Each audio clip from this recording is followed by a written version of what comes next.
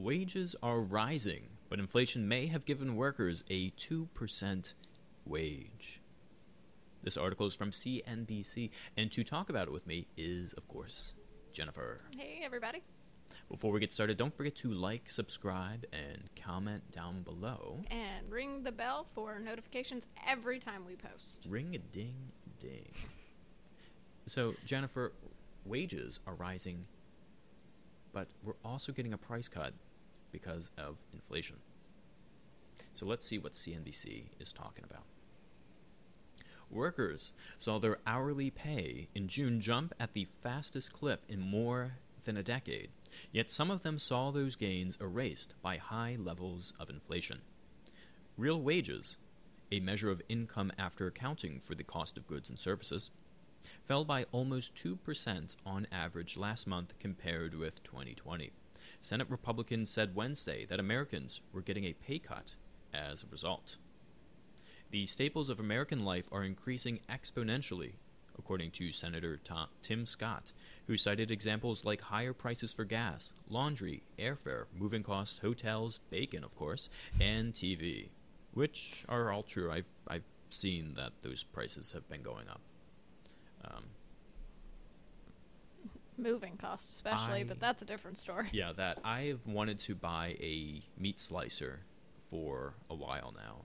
And I was looking at, I make my own deli meat and I want to slice it. I looked, it was $70 a couple months ago. I just looked the other day, it's $110. Wow. So I don't know if I'm going to buy it now. The thrust of the argument that inflation eats into rising wages is true, according to economists. Still, there are many nuances, they said. For one, whether a consumer got a pay cut or not depends on their individual earnings and the things they buy. If prices are growing faster than wages, then people are getting inflation-adjusted pay cuts, according to Michael Strain. Ultimately, this varies dramatically for every individual, obviously, because if you're not buying the things that are having prices inflated, then you're not getting that pay cut. Who's not buying bacon? You know, I am sick of the bacon trend, and it seems like it's all kind of going away, and I'm so happy. No, because I went to this little place the other day for brunch. Mm-hmm. They had candied bacon. My world changed. It was changed. You're like 10 years too late. Well, I think bacon needs to continue to be. No, please. Yes. No. I'm just my thing is it's not against bacon. It's against these trends that just go on for far too long. And bacon has been one of them. It's fine. It's called interests. Yeah, but it's no longer interesting. Anyway. Have that bacon, and you will have a renewed sense in bacon. Plus, inflation has been volatile and may prove temporary, meaning a reduction in buying power could be short-lived, economists say. Now, I mentioned this earlier. I thought this last line, that the inflation could be short-lived, according to some economists. I thought this was funny because I also have pulled up, and Jennifer doesn't have it, but from the Wall Street Journal, they have an article, and it's titled, "Inflation is Here to Stay for Years," according to some economists. So it's kind of funny. It's like weathermen. Yeah. Some economists say this, some economists say that. That's because... Inflation and wage growth. Average hourly earnings rose 3.6% in June compared with the same month in 2020. That's the biggest spike since January 2009, according to data compiled by the Economic Policy Institute. Meanwhile, the Consumer Price Index, a measure of inflation, jumped 5.4% over the same period, the most since August of 2008. Together, this amounts to a 1.7% loss in buying power on average, when factoring in seasonal adjustments, according to the Bureau of Labor Statistics. So, wages increased, inflation increased, so you have that net negative in buying power, which... Going back on our point earlier and saying it depends on what you buy, inflation is affecting things like gas prices and food, and those are things people pretty much always buy. Yeah. So maybe it's not a 2% decrease for everyone, but it's a decrease for some people, for most everyone, of some degree. Inflation is a tax, said William Foster, a vice president for Moody's Investors Service. That's the best way to think about it. Inflation most impacts lower earners who spend more of their average dollar on gas, food, and other items that may be rising in price, Foster said. Wealthier individuals who tend to hold more financial assets like stocks or homes may be better able to offset the impact of inflation, he added. But not everyone necessarily got a pay cut as a result. The 5.4% jump in annual inflation is an average of many items, and households aren't necessarily buying the ones that are getting much costlier. For example, the metric includes prices for used cars and trucks, which are up about 45% from June, their largest change on record. That price shock wouldn't hit someone's wallet unless they bought a car. But again, like we said, most everyone is buying gas and groceries. Mm-hmm. Similarly, gasoline prices are up 45%. That extra cost would be borne by drivers, though perhaps not city residents who ride public transportation, which is also true. But if you are purchasing gas, then you're usually refilling once a week at least. Yeah, that's what I fill up. By comparison, food prices are up 2.4% over the same time, lower than the broader inflation measure. Now, my thought is, so if you buy a used car, right, his point is if you buy a used car, you're only going to be affected by inflation if you buy that car. And not everyone buys a car, but everyone buys food. But although food costs less, on average, people spend about $20,000 to $30,000 on food all year round. So are you being affected just as much if you were to buy a used car? I don't know. Yeah. Consumer behavior. The Consumer Price Index also doesn't account for shifts in the behavior of consumers who may change what they buy to avoid these higher costs. For example, one might switch to chicken from beef to save money or delay buying a car until the prices fall. People respond to price changes by shifting their consumption, according to Noah Williams, an economics professor at the University of Wisconsin-Madison, an adjunct fellow at the Manhattan Institute. The Personal Consumption Expenditure Price Index, another measure of inflation, also accounts for these shifts.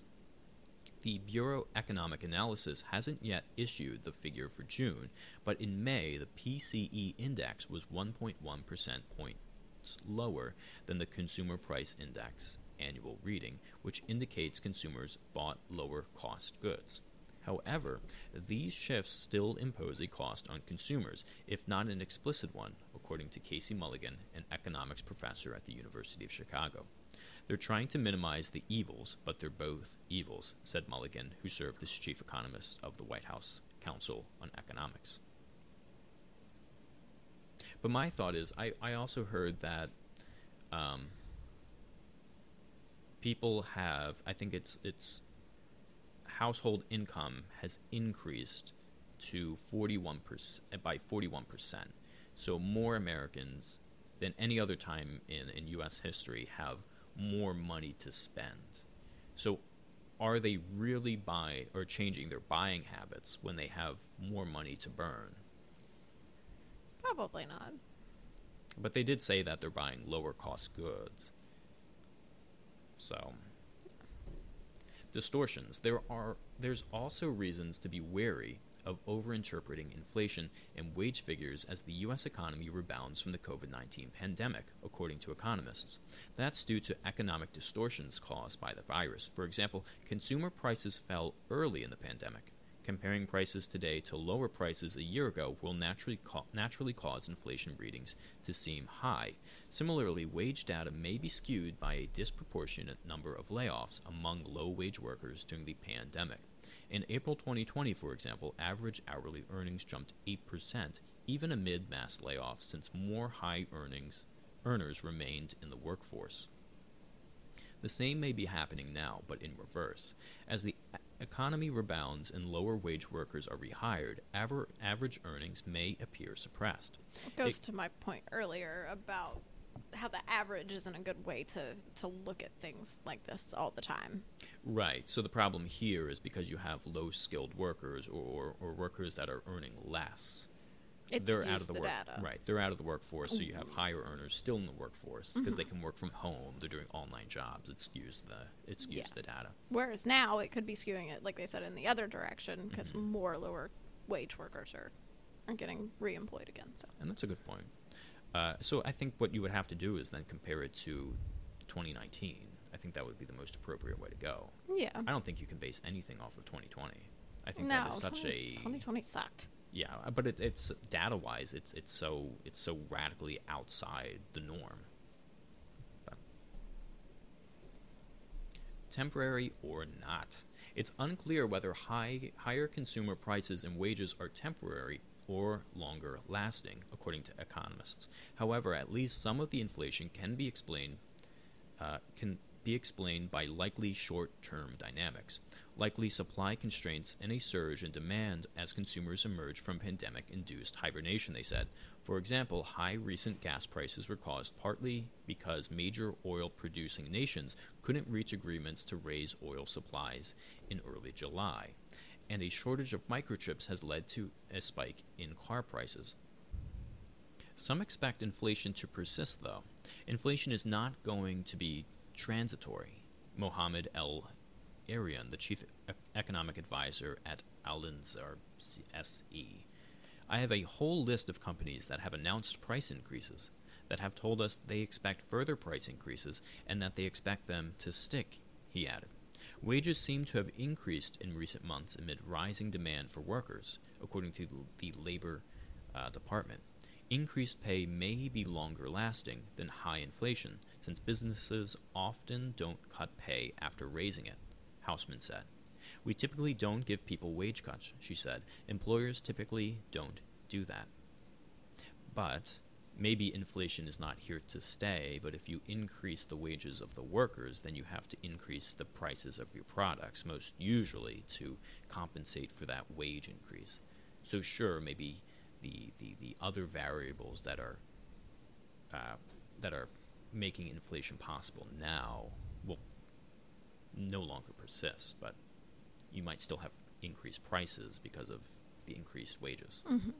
Which makes it very difficult because you increase the wages to keep people off of things like government programs to buy food, and then the price of the food goes up and they're back in the same place they were. That's actually really interesting. How would government programs be affected by the increased price of food?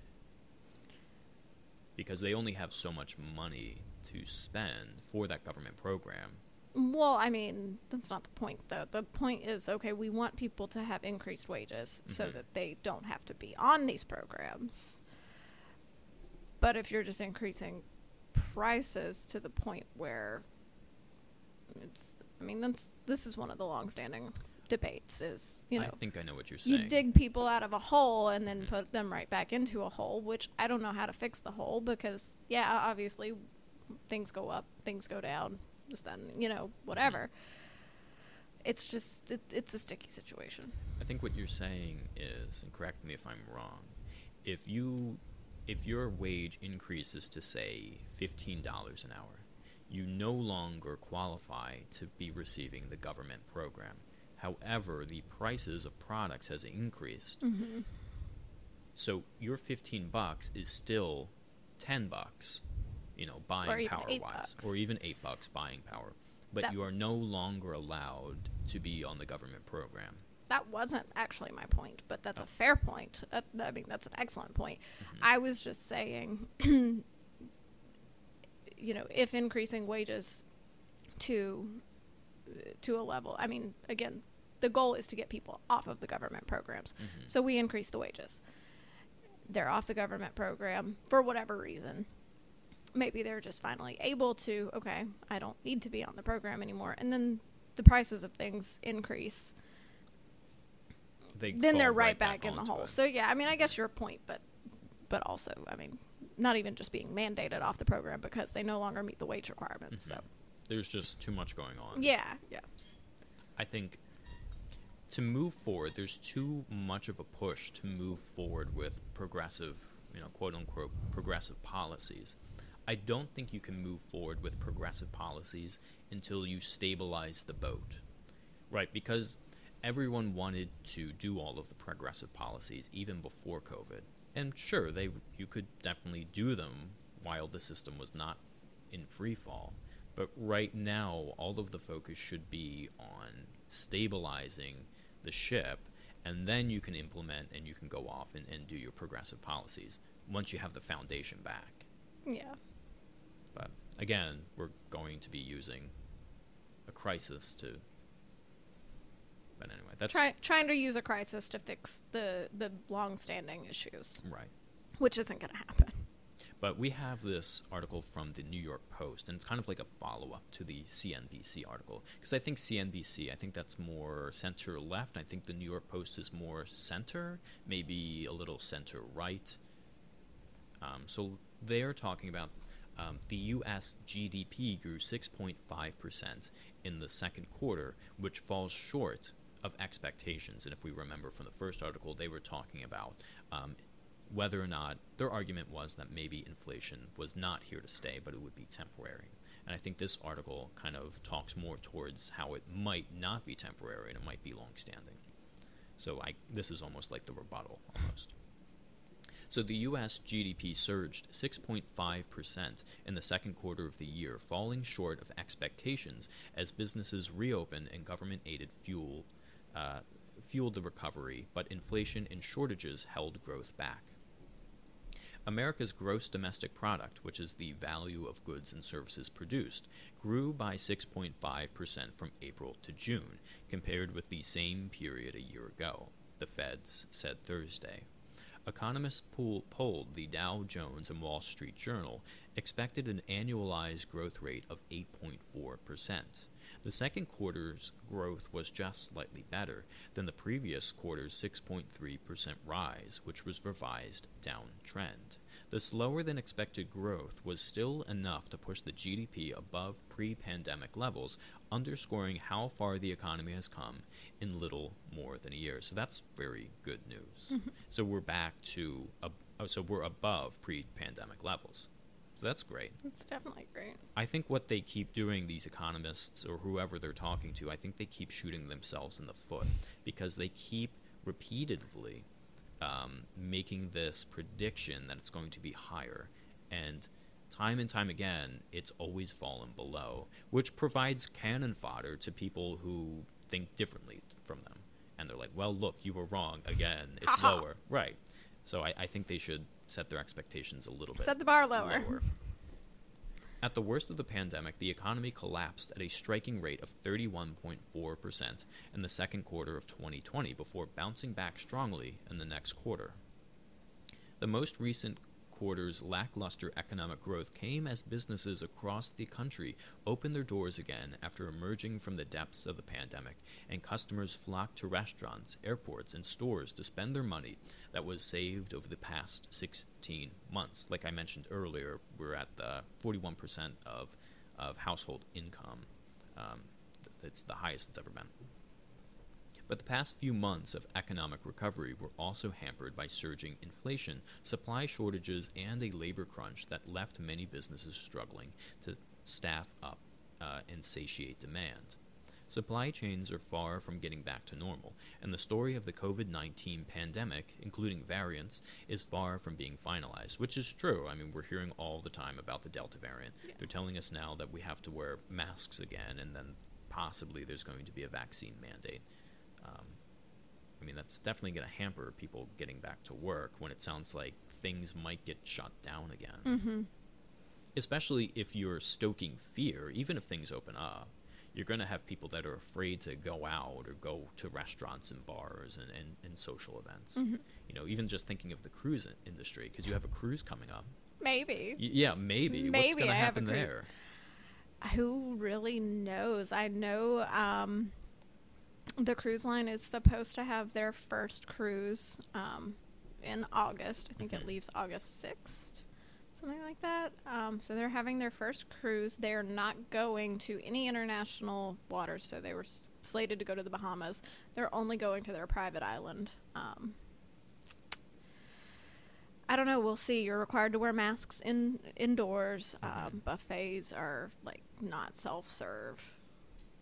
That's the best part too, where you don't have someone serving you, so they don't have to judge you when you fill your plate up with. Exactly. Like, I'm gonna go back 3 times for crab legs and shrimp. They're gonna be like, you They're again. like, really? I'd be like, don't touch me. We're gonna have to take your picture, put it on the wall. Yeah, they are. I mean, that's what I'm most looking forward to is the food, and now they're gonna judge me. So I don't know. I would pack like a couple changes of clothes with like the big nose and the big glasses. You can slip it on. They won't recognize slip on my it. glasses and have one top. But yeah, we will definitely see. Right, because if they're within the next stoking all few this months. fear, I mean, they could potentially freak out the CEOs of these cruise lines. Yeah. Who might say, well, we don't want the bad press. We better just shut down before some people get sick and then we get smeared all over the media and whatnot. But I think the cruise line industry, too, they're taking, I mean, you have to submit at least proof of testing, I believe 24 hours before embarkation. They're not doing it themselves before you get on the boat? No, it's just showing proof. Well, that's kind of ridiculous because within that 24 hours since getting the test, you could get COVID. That's true, but I mean, They're just going it's through probably the the motions. best they can do. Yeah. Yeah, it's just they're going through the motions. So, Supply chains are far from getting back to normal. And the story of the COVID-19 pandemic, including the variants, is far from being finalized. Hamrick added that he's still optimistic about the outlook for the rest of the year, even as the Delta variant of the coronavirus heightens concerns over further delays to economic recovery. Amid all the still remarkable challenges of the moment, Q2 GDP, with an annualized increase of 6.5, falls short of expectations. The outlook for growth through the end of the year remains upbeat, however, he added. Last month, the U.S. managed to add 850,000 new jobs, topping expectations, but that came after months of disappointment as businesses struggled to find adequate workers.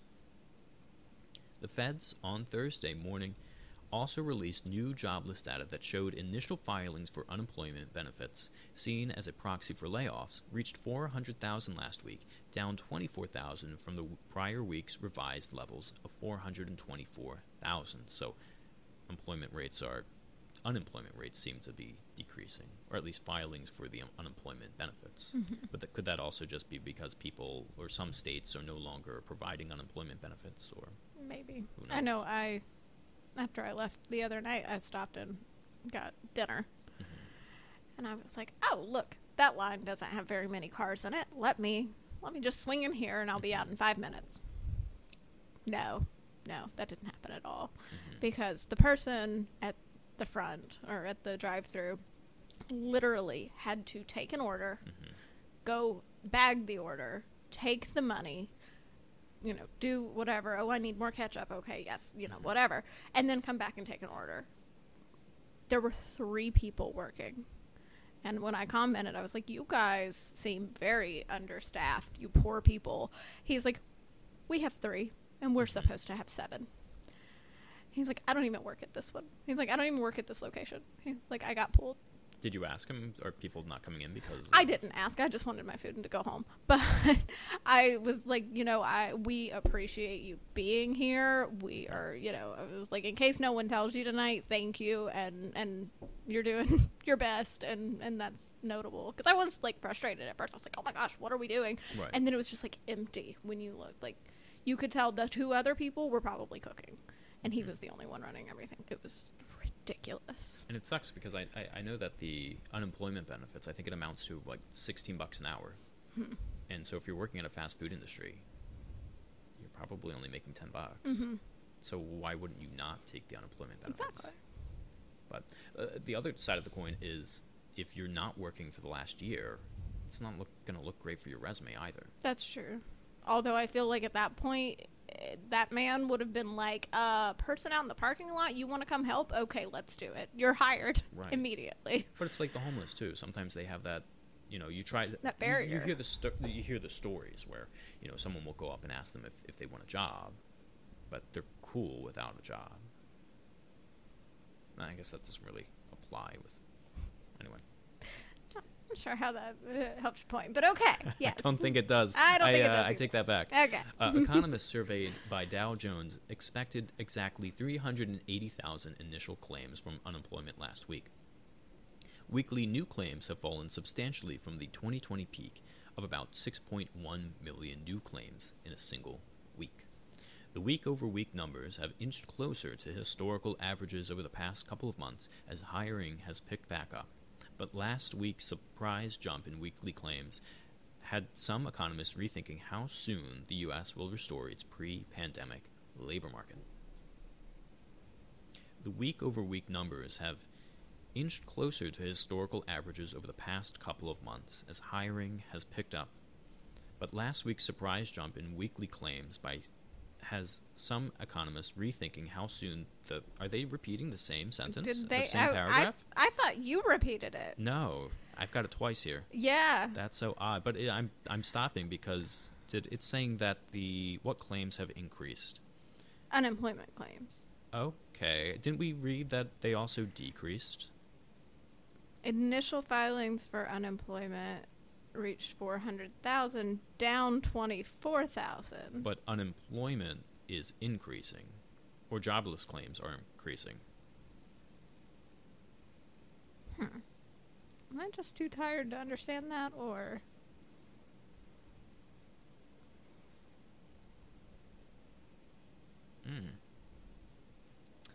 Not sure. Anyway, the country was averaging just over 200,000 new claims per week in 2019. They are throwing a lot of numbers in this article. But they compared to 2019, which was, what we wanted. Yes. Yeah, that was your recommendation, so that's good. Earlier this month, the Labor Department reported that the U.S. job openings rose again in May to more than 9.2 million nationwide, indicating that there are plenty of open positions.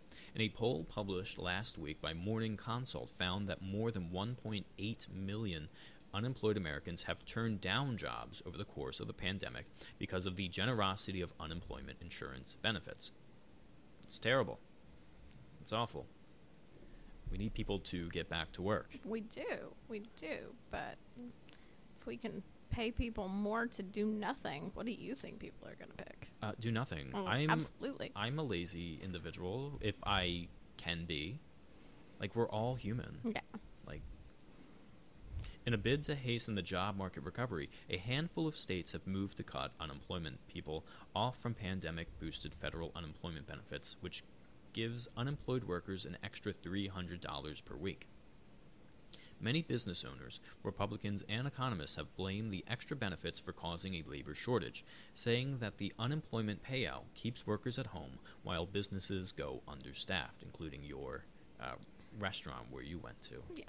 They did their best, though, and I was proud.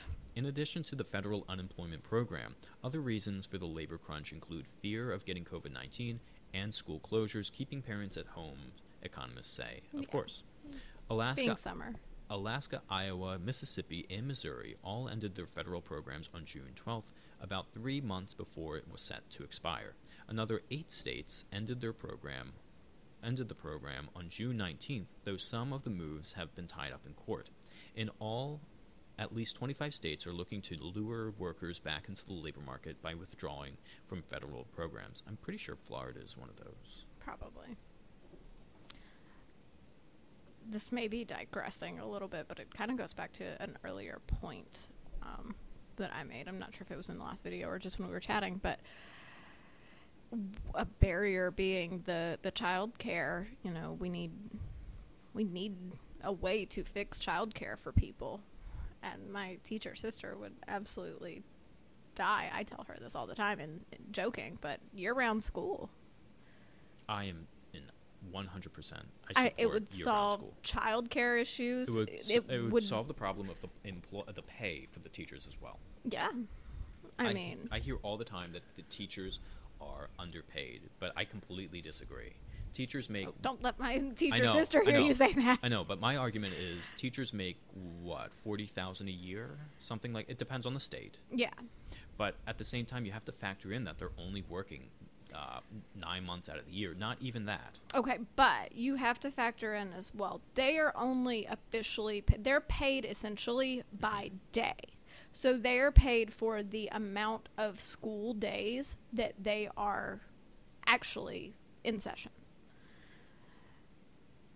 Well, yeah, I mean, I get paid for the days that I So work. essentially, you're getting paid for. I mean, the argument is they're only working 9 months out of the year. Yeah, they're only getting paid for those 9 months that they're there as well. But then they have to find, they have 3 other months that they're technically not getting paid. So Right, but my point is, if I work at my job for 9 months, I would make the same amount as them for 9 months. But then I'm working for 12 months, so my annual salary is... But then they have 3 months that they still have to live, even though they're technically not getting paid. Right, which is why I completely support all year-round school. Gotcha, because you get paid all year, and your pay increases, but you don't have to pay them You don't have to pay them anymore. more per Right. XYZ. Because the biggest problem is they have to get a second job throughout the summer to support themselves. I get that. But I disagree with the notion that they're not getting paid enough. I agree with the notion that they're not getting paid year-round. Yeah. They're... I can guarantee, though, and Well, everyone wants to get paid I was going more. to say, don't get me wrong, though. Right. I could not be a teacher. I absolutely 1,000% probably could terrible. not be a teacher. So you would definitely get the argument that, they still need to be paid more in order to supplement the fact that, I mean, they are essentially being used as childcare the other 3 months of the year. Right. So, I mean, I think kids would hate it too. Like, I don't think this will ever be an actual solution, but I'm kind of all for it. I was homeschooled. I did school all year. It didn't hurt me. And you seem plenty smart. I'm Smarter than okay. me, anyway. You said it. That was my public education. You said it. So, but yeah, I mean, I turned out fine. So. Yeah. I know the notion is that the homeschool kids are always socially awkward because they... Oh, no, I'm that too. Even your shirt says My shirt awkward, says is, my awkward specialty. is my specialty. It's So, fantastic.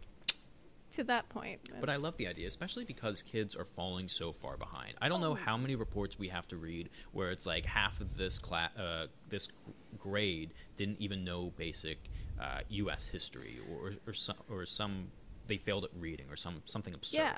Well, and it would make, family time so much better because you could have, people who get 2 weeks of vacation out of the year. They wouldn't all be vying for those summer months because, the kids are out of school. You could take a week-long vacation because your kid's still going to have plenty of time to catch up on the, on the material because they're not going to be moving as quickly because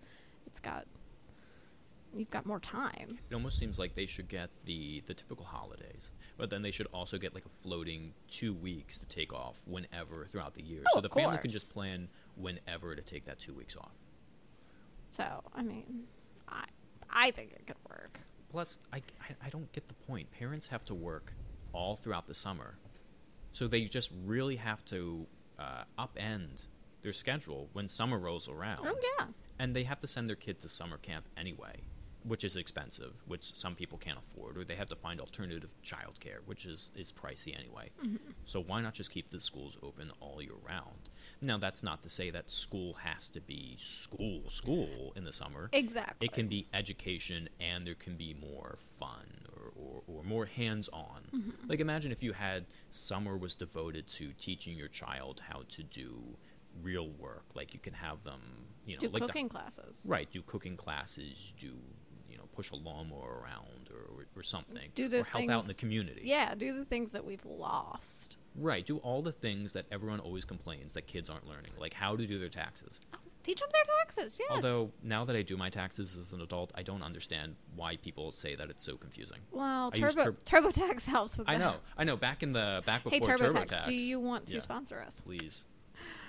Yeah, but I mean, before the internet, I'm sure doing your taxes was abominable. Yeah, and that's always my go-to argument as well. Like, oh, my mom never taught me how to do taxes. Like, You don't need she did. She's like, hey, log on to this website. It'll basically do it for you. So she did teach me how to do My taxes are terrible because it never allows me to submit them online. So shout out to TurboTax if you want to help me out with this. Or the IRS, either one. Whoever it goes You're to. calling out the IRS, Yes, really? I am. It doesn't let me submit it online. And this happens year after year. And then I have to submit it paper form, and then it takes like months to get my return check. Very nice. But But yeah, I'm in 100% support to do schooling all year round. Yeah, like I said. Plus, the kids aren't not rushed either. Like you and I, we went to school. Yeah. Well, I went to public school, so you probably, I mean, I went to public school for a time, so. But you only have like a week for a chapter, and then you just move and you move and you move and you move, and you never get to like really solidify that information and comprehend. Like, it's just a matter of, oh, okay, you learned this. Here's what's going to be on the test. Blah blah blah blah. You're teaching to the testing, which I think is a huge argument people are making for public school and school choice and things like that. But this could potentially help that, I think. I think there needs to be something more than just testing, because I think when you study just for the test, then you forget it all. Or at a certain point, you just some kids are better at taking tests. Oh, absolutely. I am terrible at taking tests. I suck at taking tests. Right, and I'm smart, but it's not reflected on tests. Give me an essay, and I can write you I can bust that out. Right. If I have time and can research and consider the material, I grasp the information and the concepts. But you put me in a timed test situation, and I'm just like... And there's only so many questions you can ask on a test. Yeah. And it doesn't... I've always been... I like this idea, and tell me what you think. If you take a test, and you get answers wrong, since we live in an online environment, your test can be graded in a snap, right? The teacher doesn't have to go through it. And you can find out what you got wrong, and then the teacher just lets you go back and try to do it again. Because sometimes the wrong answers are not wrong answers. It's because you wrote something wrong, or you didn't explain yourself well enough. You know the right answer. Or the question is weirdly worded. Right. So I think you should get that second opportunity. Yeah. That day right there to be like, the teacher's like, oh, you forgot to add this. And you're like, oh, crap. I knew that. I knew I should do that, yeah. So I think that would... I also had a college professor who he or she, I honestly can't remember anymore. They would take the test. They would mark down like all the questions that got, they would do like tally marks. Like, okay, student 1 got this one wrong and this one wrong and this one wrong. Student 2 got this one. And if they found a common question that more than like half the class got wrong, they threw that question out. Oh, yeah, they grade on a curve. Is that what that is? Yeah, that's what it is. Yeah. So, yeah, I thought that was just like when you... Anyway, it had more math. They just did it more like technically. So I don't know, but I mean, they would physically go through like every single test and be like, okay, and they would talk about it. They would say the majority of the class got this question wrong. Why? And we would talk about the question, and they would be like, okay, was it worded weirdly? And people would be like, yeah, it was kind of worded weirdly. This is what I thought. And they would change it.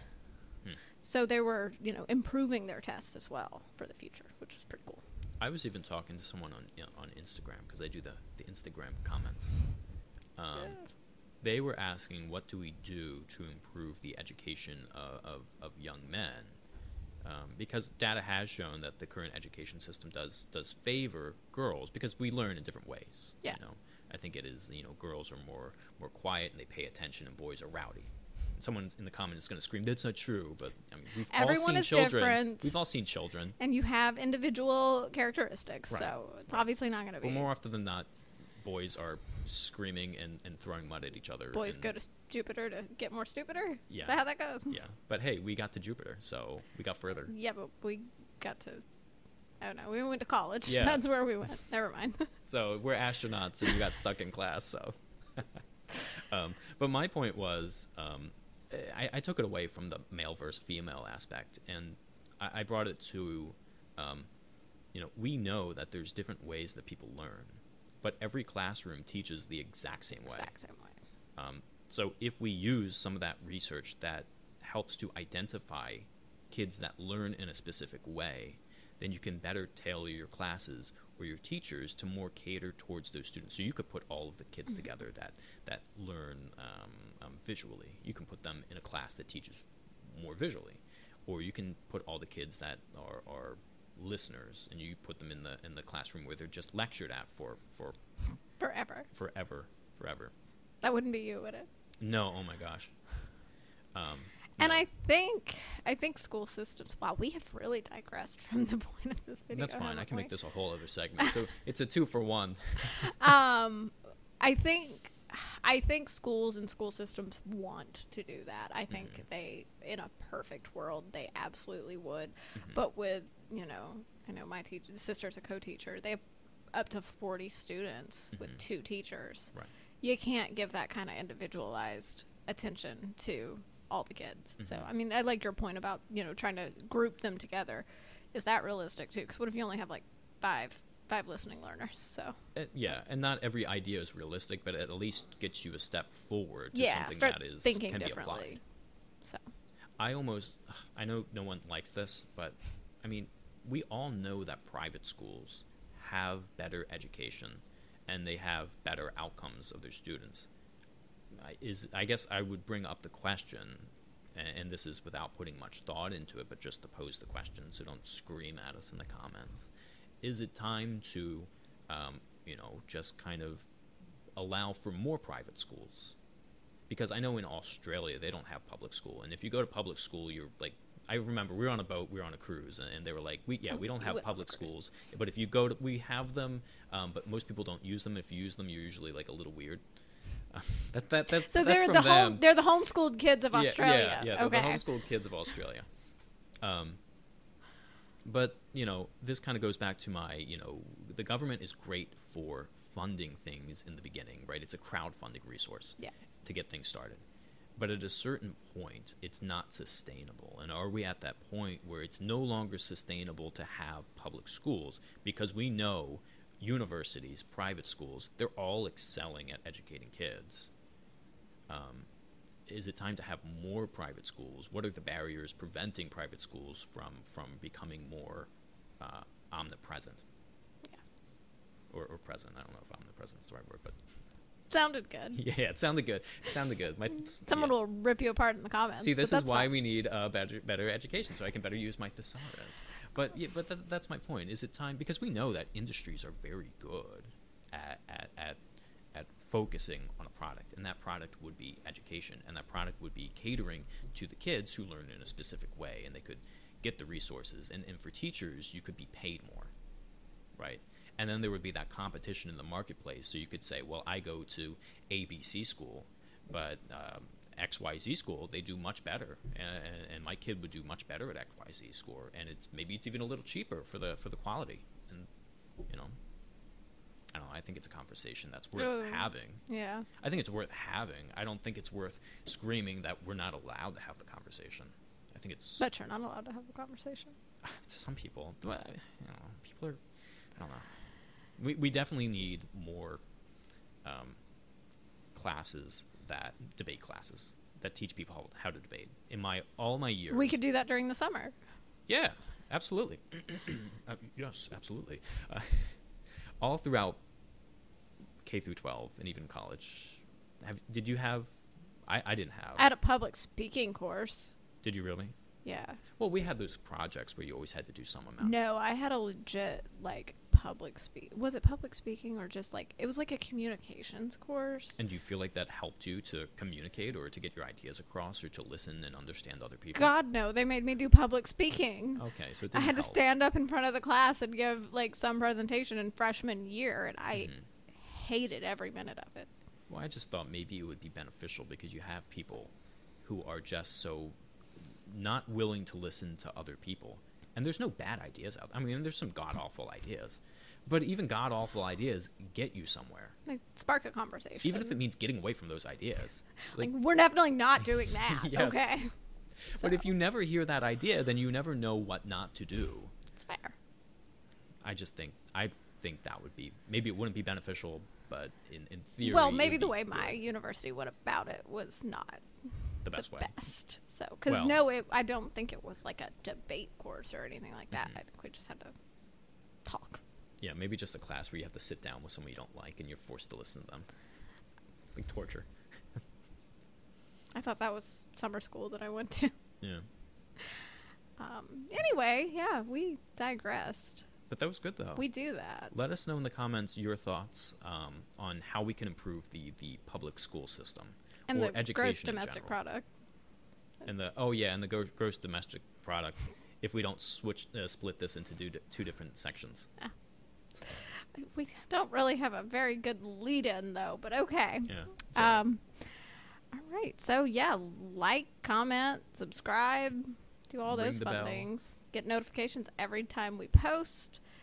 And we will see you guys next time, and maybe we won't go so off the rails. Oh, okay. So maybe we won't. Maybe we won't. Maybe Who they're knows like, what'll happen? maybe they're like, okay, they started talking about this, and now they're on this. So no, I'm not coming back to them. But please do. So, all right. See you next time.